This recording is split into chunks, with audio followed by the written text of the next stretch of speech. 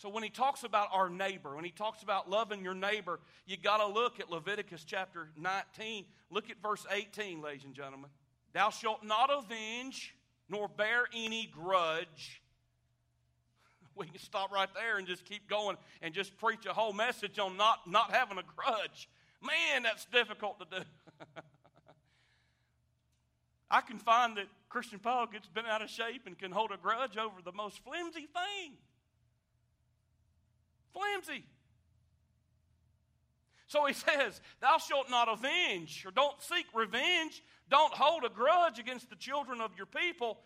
But here it is, thou shalt love thy neighbor as thyself. I am the Lord. I'm the Lord.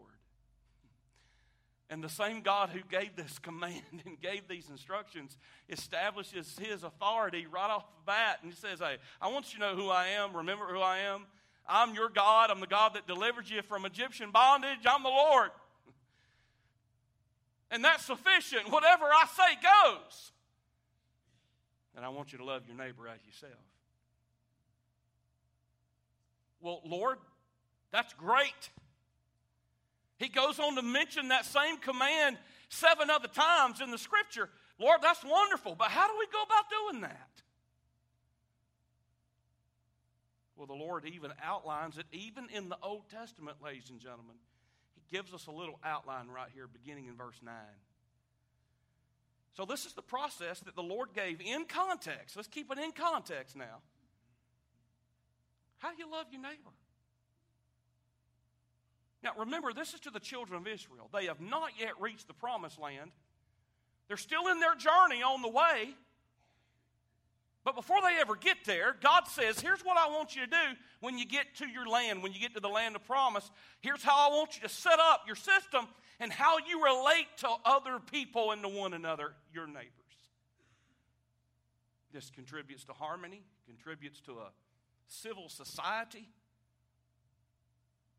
Y'all think about how our nation would be right now if we would literally obey these commands that God gave us right here. So let's just go through them real quick. And I want you to lean in and listen. If you're taking notes, I want you to listen, let the Lord speak to us and write these things down as God gives liberty in your life and gives direction. First of all, what does it mean to love your neighbor?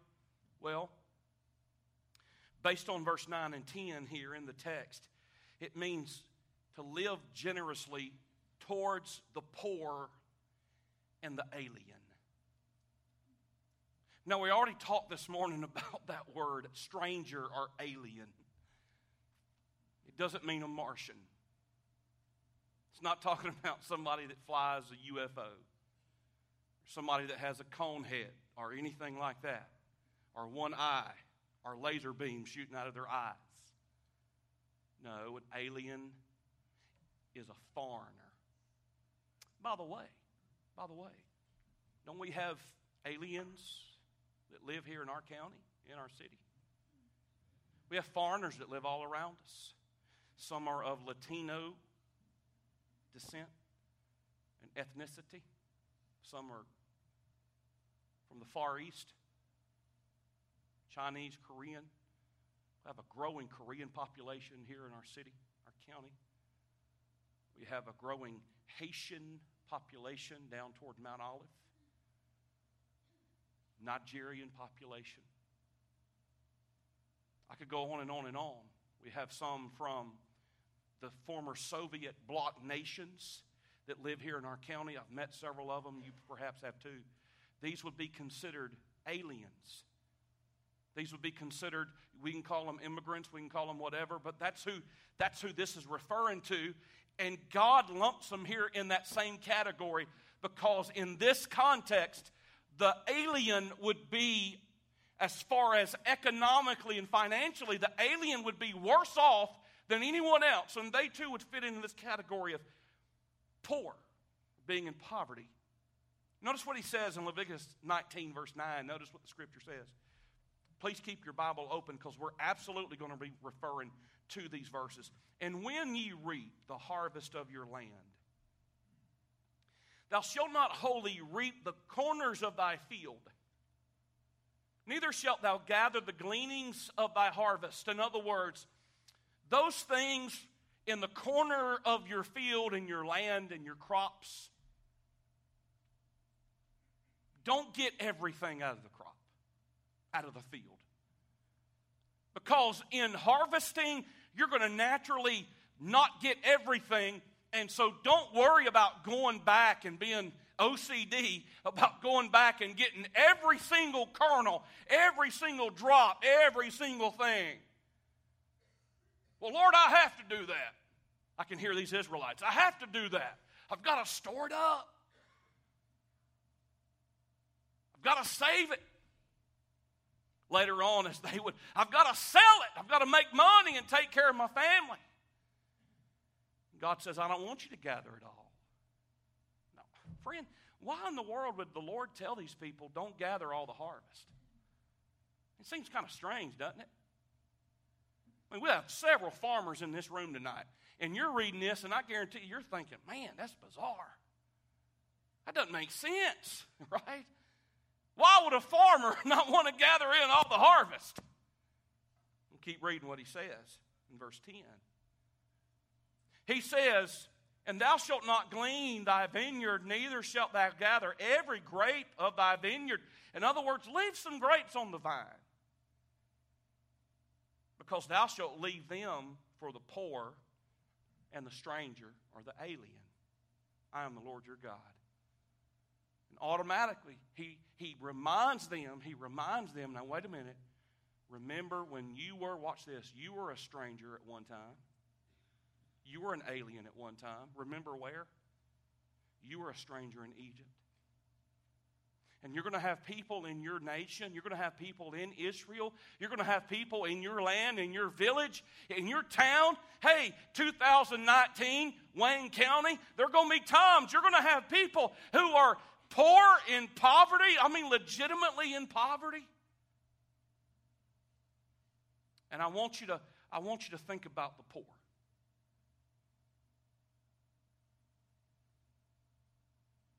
Now, here again, I've been conditioned. Christian Powell's been conditioned to almost be dismissive of poor people. Well, they ought to get a job. And I believe people that can get a job ought to get a job, right? But I've become so hardened at times that I forget that, you know what, there legitimately are people that can't get a job for whatever reason or another. And I'm as right-wing and as conservative as anybody else in this room. And I'm not ashamed of that. But let's not lose our biblical sensitivity just because we're trying to have a political stance. Now, that's not popular, but I'm telling you, that's the truth. Let's not throw the proverbial baby out with the bathwater, and let's be biblical while we're being conservative. And by the way, it's okay to do both, and we ought to.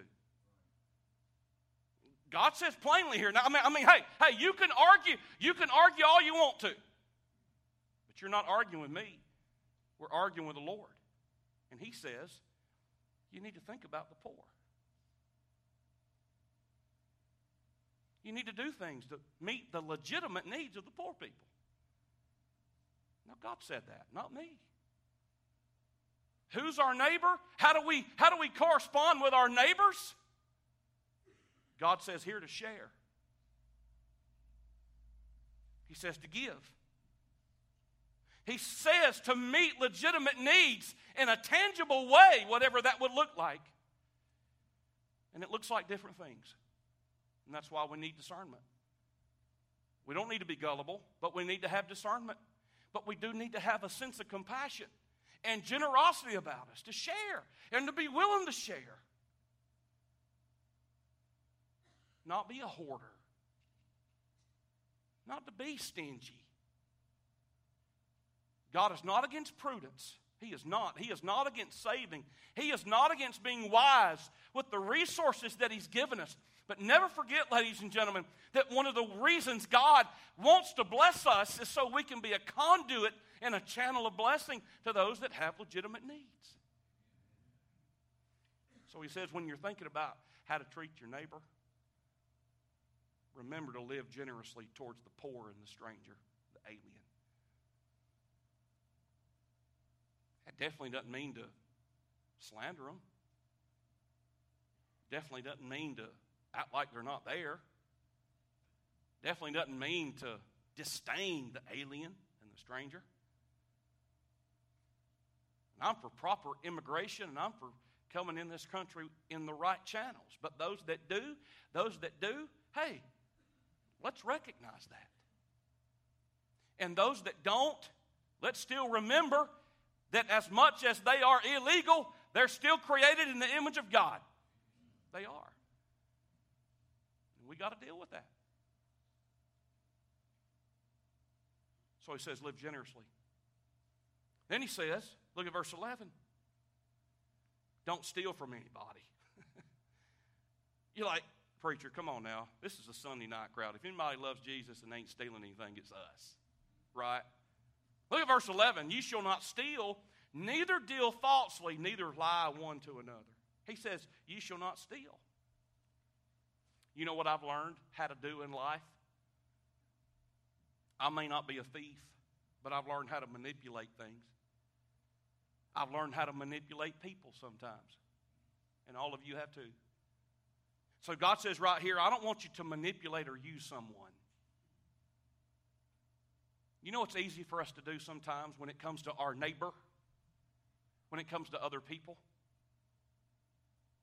You ever heard the adage, love people and use things? Don't use people and love things? I'm afraid that sometimes that we are very effective, very good, and very adept at using people for our own means so we can acquire things. I've said this before. Be careful in this church or any local church about becoming a part of that church with the motivation that you can gain a business base, a prospect list for your business. Be careful about that. I've known some individuals that have done that through the decades, through the years. And they've moved from church to church, not because God necessarily overwhelmingly led them, but because they had milked their business opportunity at one church, so they're going to another church to see if they can milk their opportunity there. Be careful about that. That's manipulation, gang, right? That's using people. God doesn't want us to use people. So He goes on. So He says, live generously. He says, don't steal from anyone. And also in verse 11, He says, don't be deceptive in your dealings with people. Neither deal falsely, neither lie one to another. What's He saying here? He's saying, speak the truth. Fulfill your word and be completely trustworthy. Don't be deceitful. Tell the truth. Let your yea be yea, your nay be yea. If you tell somebody something, you fulfill your word. You be so trustworthy, as Billy Bevan used to say, that you can tell somebody that a rooster dips snuff and they can look under his wing for the can.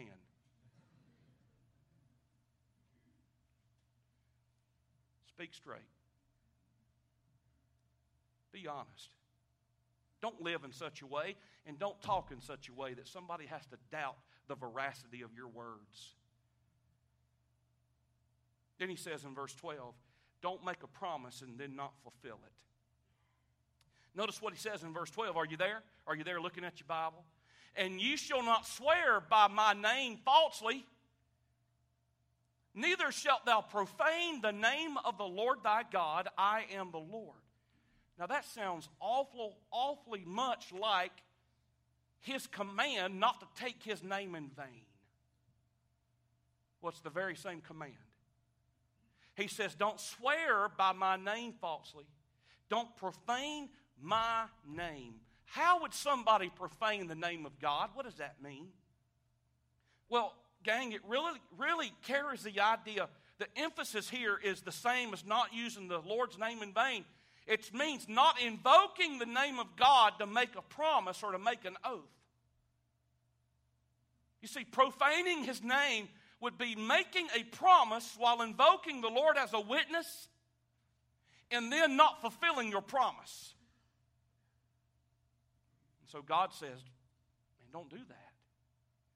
Don't use my name as a buzzword, as a byword. Again, if you make a promise, but then you fulfill your promise. And don't jeopardize using my name and taking my name in vain by committing to something and using my name to swear by an oath and then you not doing it. When that happens, we harm the name of God and we harm the testimony of the Lord. And that's what it means to take the Lord's name in vain. Obviously, it applies to other areas as too, but that's, in its context, that's exactly what it means. And so he says, if you make a promise to your neighbor or you tell somebody something, you tell your fellow man something, by all means, do it. Then he says in verse 13, look at it with me, please.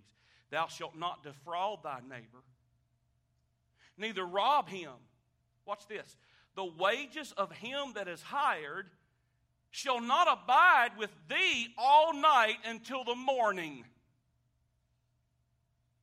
Obviously, he's talking to folks that would hire workers and hired hands. And he says, listen, if you tell somebody you're going to give them a wage, you tell somebody you're going to pay them for what they've done, guess what you need to do? You need to pay them. Don't you keep that money in your pocket overnight if you tell them you're going to pay them at a certain time on that day, and then they get there to be paid, and you're like, oh, I can't pay you right now. Come back in the morning. God said, don't do that. You pay them exactly what you told them you'd pay them, and you pay them when you told them you'd pay them. To do anything other than that is to be dishonest and to take advantage of people. So he says, don't oppress, don't rob, don't exploit someone who does work for you by paying wages that aren't equitable. That's being a good neighbor. State Farm is there. But anyway, no. Verse 14, look at what he says. We're moving on. Are y'all still listening? Say amen right there. He says, thou shalt not curse the deaf, nor put a stumbling block before the blind. But thou shalt fear the Lord, thy God. I am the Lord. I am the Lord. He keeps saying that over and over again. You say, now what does that mean, preacher? Well, that means this. Do not take advantage of someone else's weakness or someone else's situation. He says, don't curse a deaf person. Why? Duh. They can't hear you, right? You're doing something to them, you're making them look foolish, and they don't even know what you're saying. You're taking advantage of somebody. God says, don't take advantage of people. And then he said, don't lay a stumbling block in front of somebody that's blind. In other words, somebody that's blind, don't you put something in their path that'll cause them to trip. Yeah, but it's funny. Look here, watch this, y'all. No. God says, don't do that. Don't you gain an advantage by capitalizing on somebody else's natural physical weakness or some other weakness in their life. And don't you know that we have a tendency, a temptation to do that at times? Sure we do. God says, don't do that. That's wrong. That's not being a good neighbor. So then he says, verse 15, notice what he said. Now hang with me now, we're coming down the home stretch. Ye shall do no unrighteousness in judgment. Thou shalt not respect the person of the poor, nor honor the person of the mighty. Stop right there. What he's saying is you can't let your emotions and your partiality and your sympathy, don't be partial to the poor out of sympathy. And don't show favoritism to the great, he says. He's talking about in judgment, making judgments and evaluations.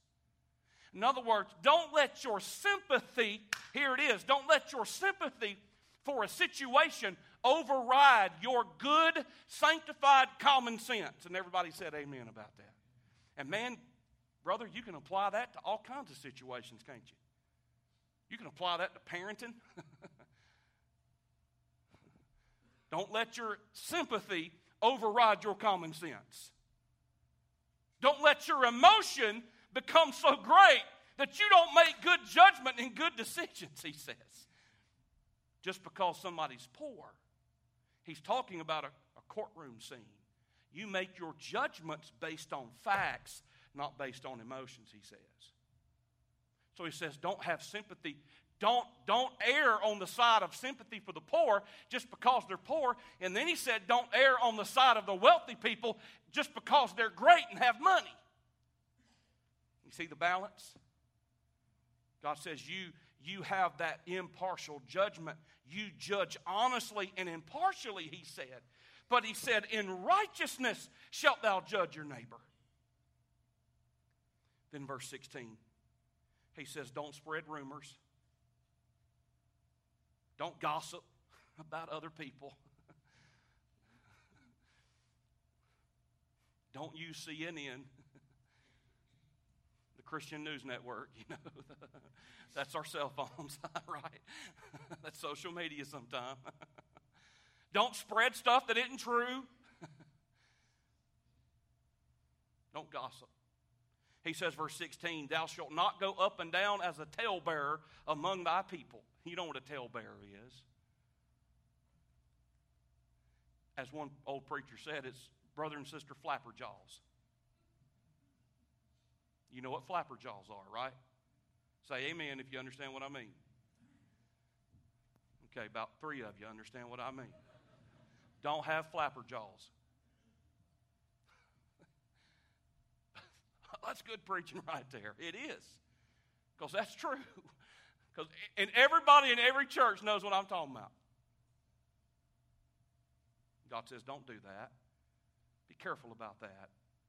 Then he says in verse 17, notice this. Thou shalt not hate thy brother in thine heart. He says, don't harbor ill will, negative feelings toward others. I've already told you, friend, that's hard. That's a struggle for some of us. You've been hurt deep? Sure. You've been maligned and falsely accused by somebody? Yeah. You do right. You forgive. You love. You trust it with Jesus. And you let God take care of it. That's what he says. You love that person. Don't hate. How many of you know that bitterness is a poison, right? It kills you. I'm telling you, it kills you from the inside out. It's a slow death. Then he says, verse 17, thou shalt in any wise rebuke thy neighbor and not suffer sin upon him. Say, preacher, come on now. What is he saying in verse 17? He's saying, if you're going to be a good neighbor and you're going to love your neighbor as yourself, then you got to care enough to gracefully confront. That's what he says. Thou shalt in any wise rebuke thy neighbor. He says it's okay to, if your neighbor, if your friend, if somebody you know is in error or they're personally in a wrongdoing and you witness the wrongdoing, you witness the pattern of harmful, sinful behavior, then he says you must take the risk and confront.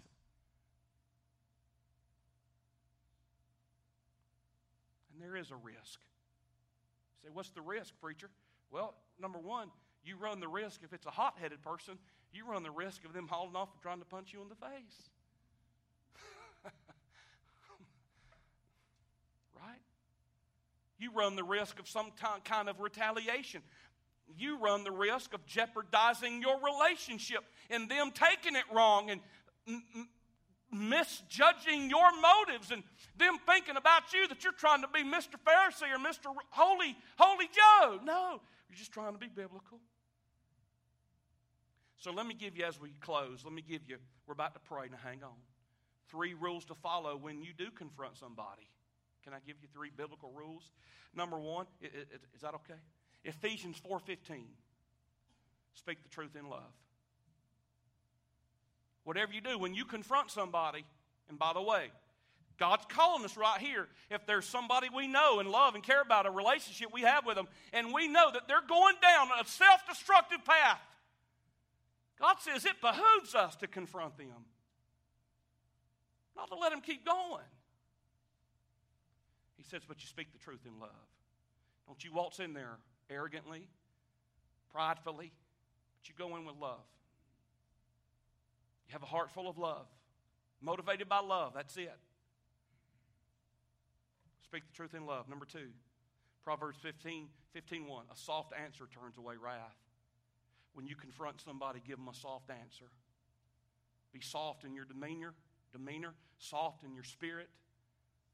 Be humble. Let the Holy Spirit fill you with humility. A soft answer turns away wrath.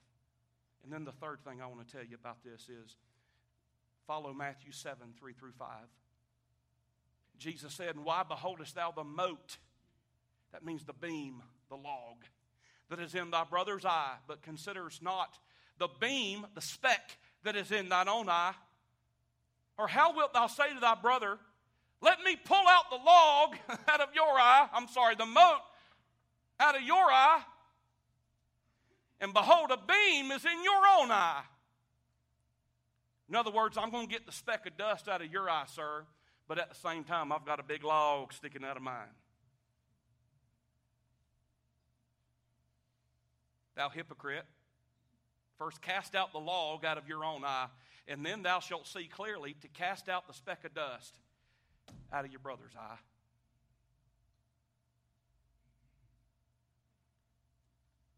Please don't go confront somebody about something that you're guilty of in your own life. But you make sure your life's clean before God. And then I close as he wraps up verse 18. Thou shalt not avenge nor bear any grudge. So God says, you want to be a good neighbor? You want to love your neighbor as yourself? Don't seek revenge. Don't hold a grudge. But you extend forgiveness. And ladies and gentlemen, all of us need that. And truth be told, all of us struggle with that. And now God's given us a practical, biblical way to live this truth out. And may God help us this week, even tonight, to live out this truth. And all God's people said, let's stand for prayer, please.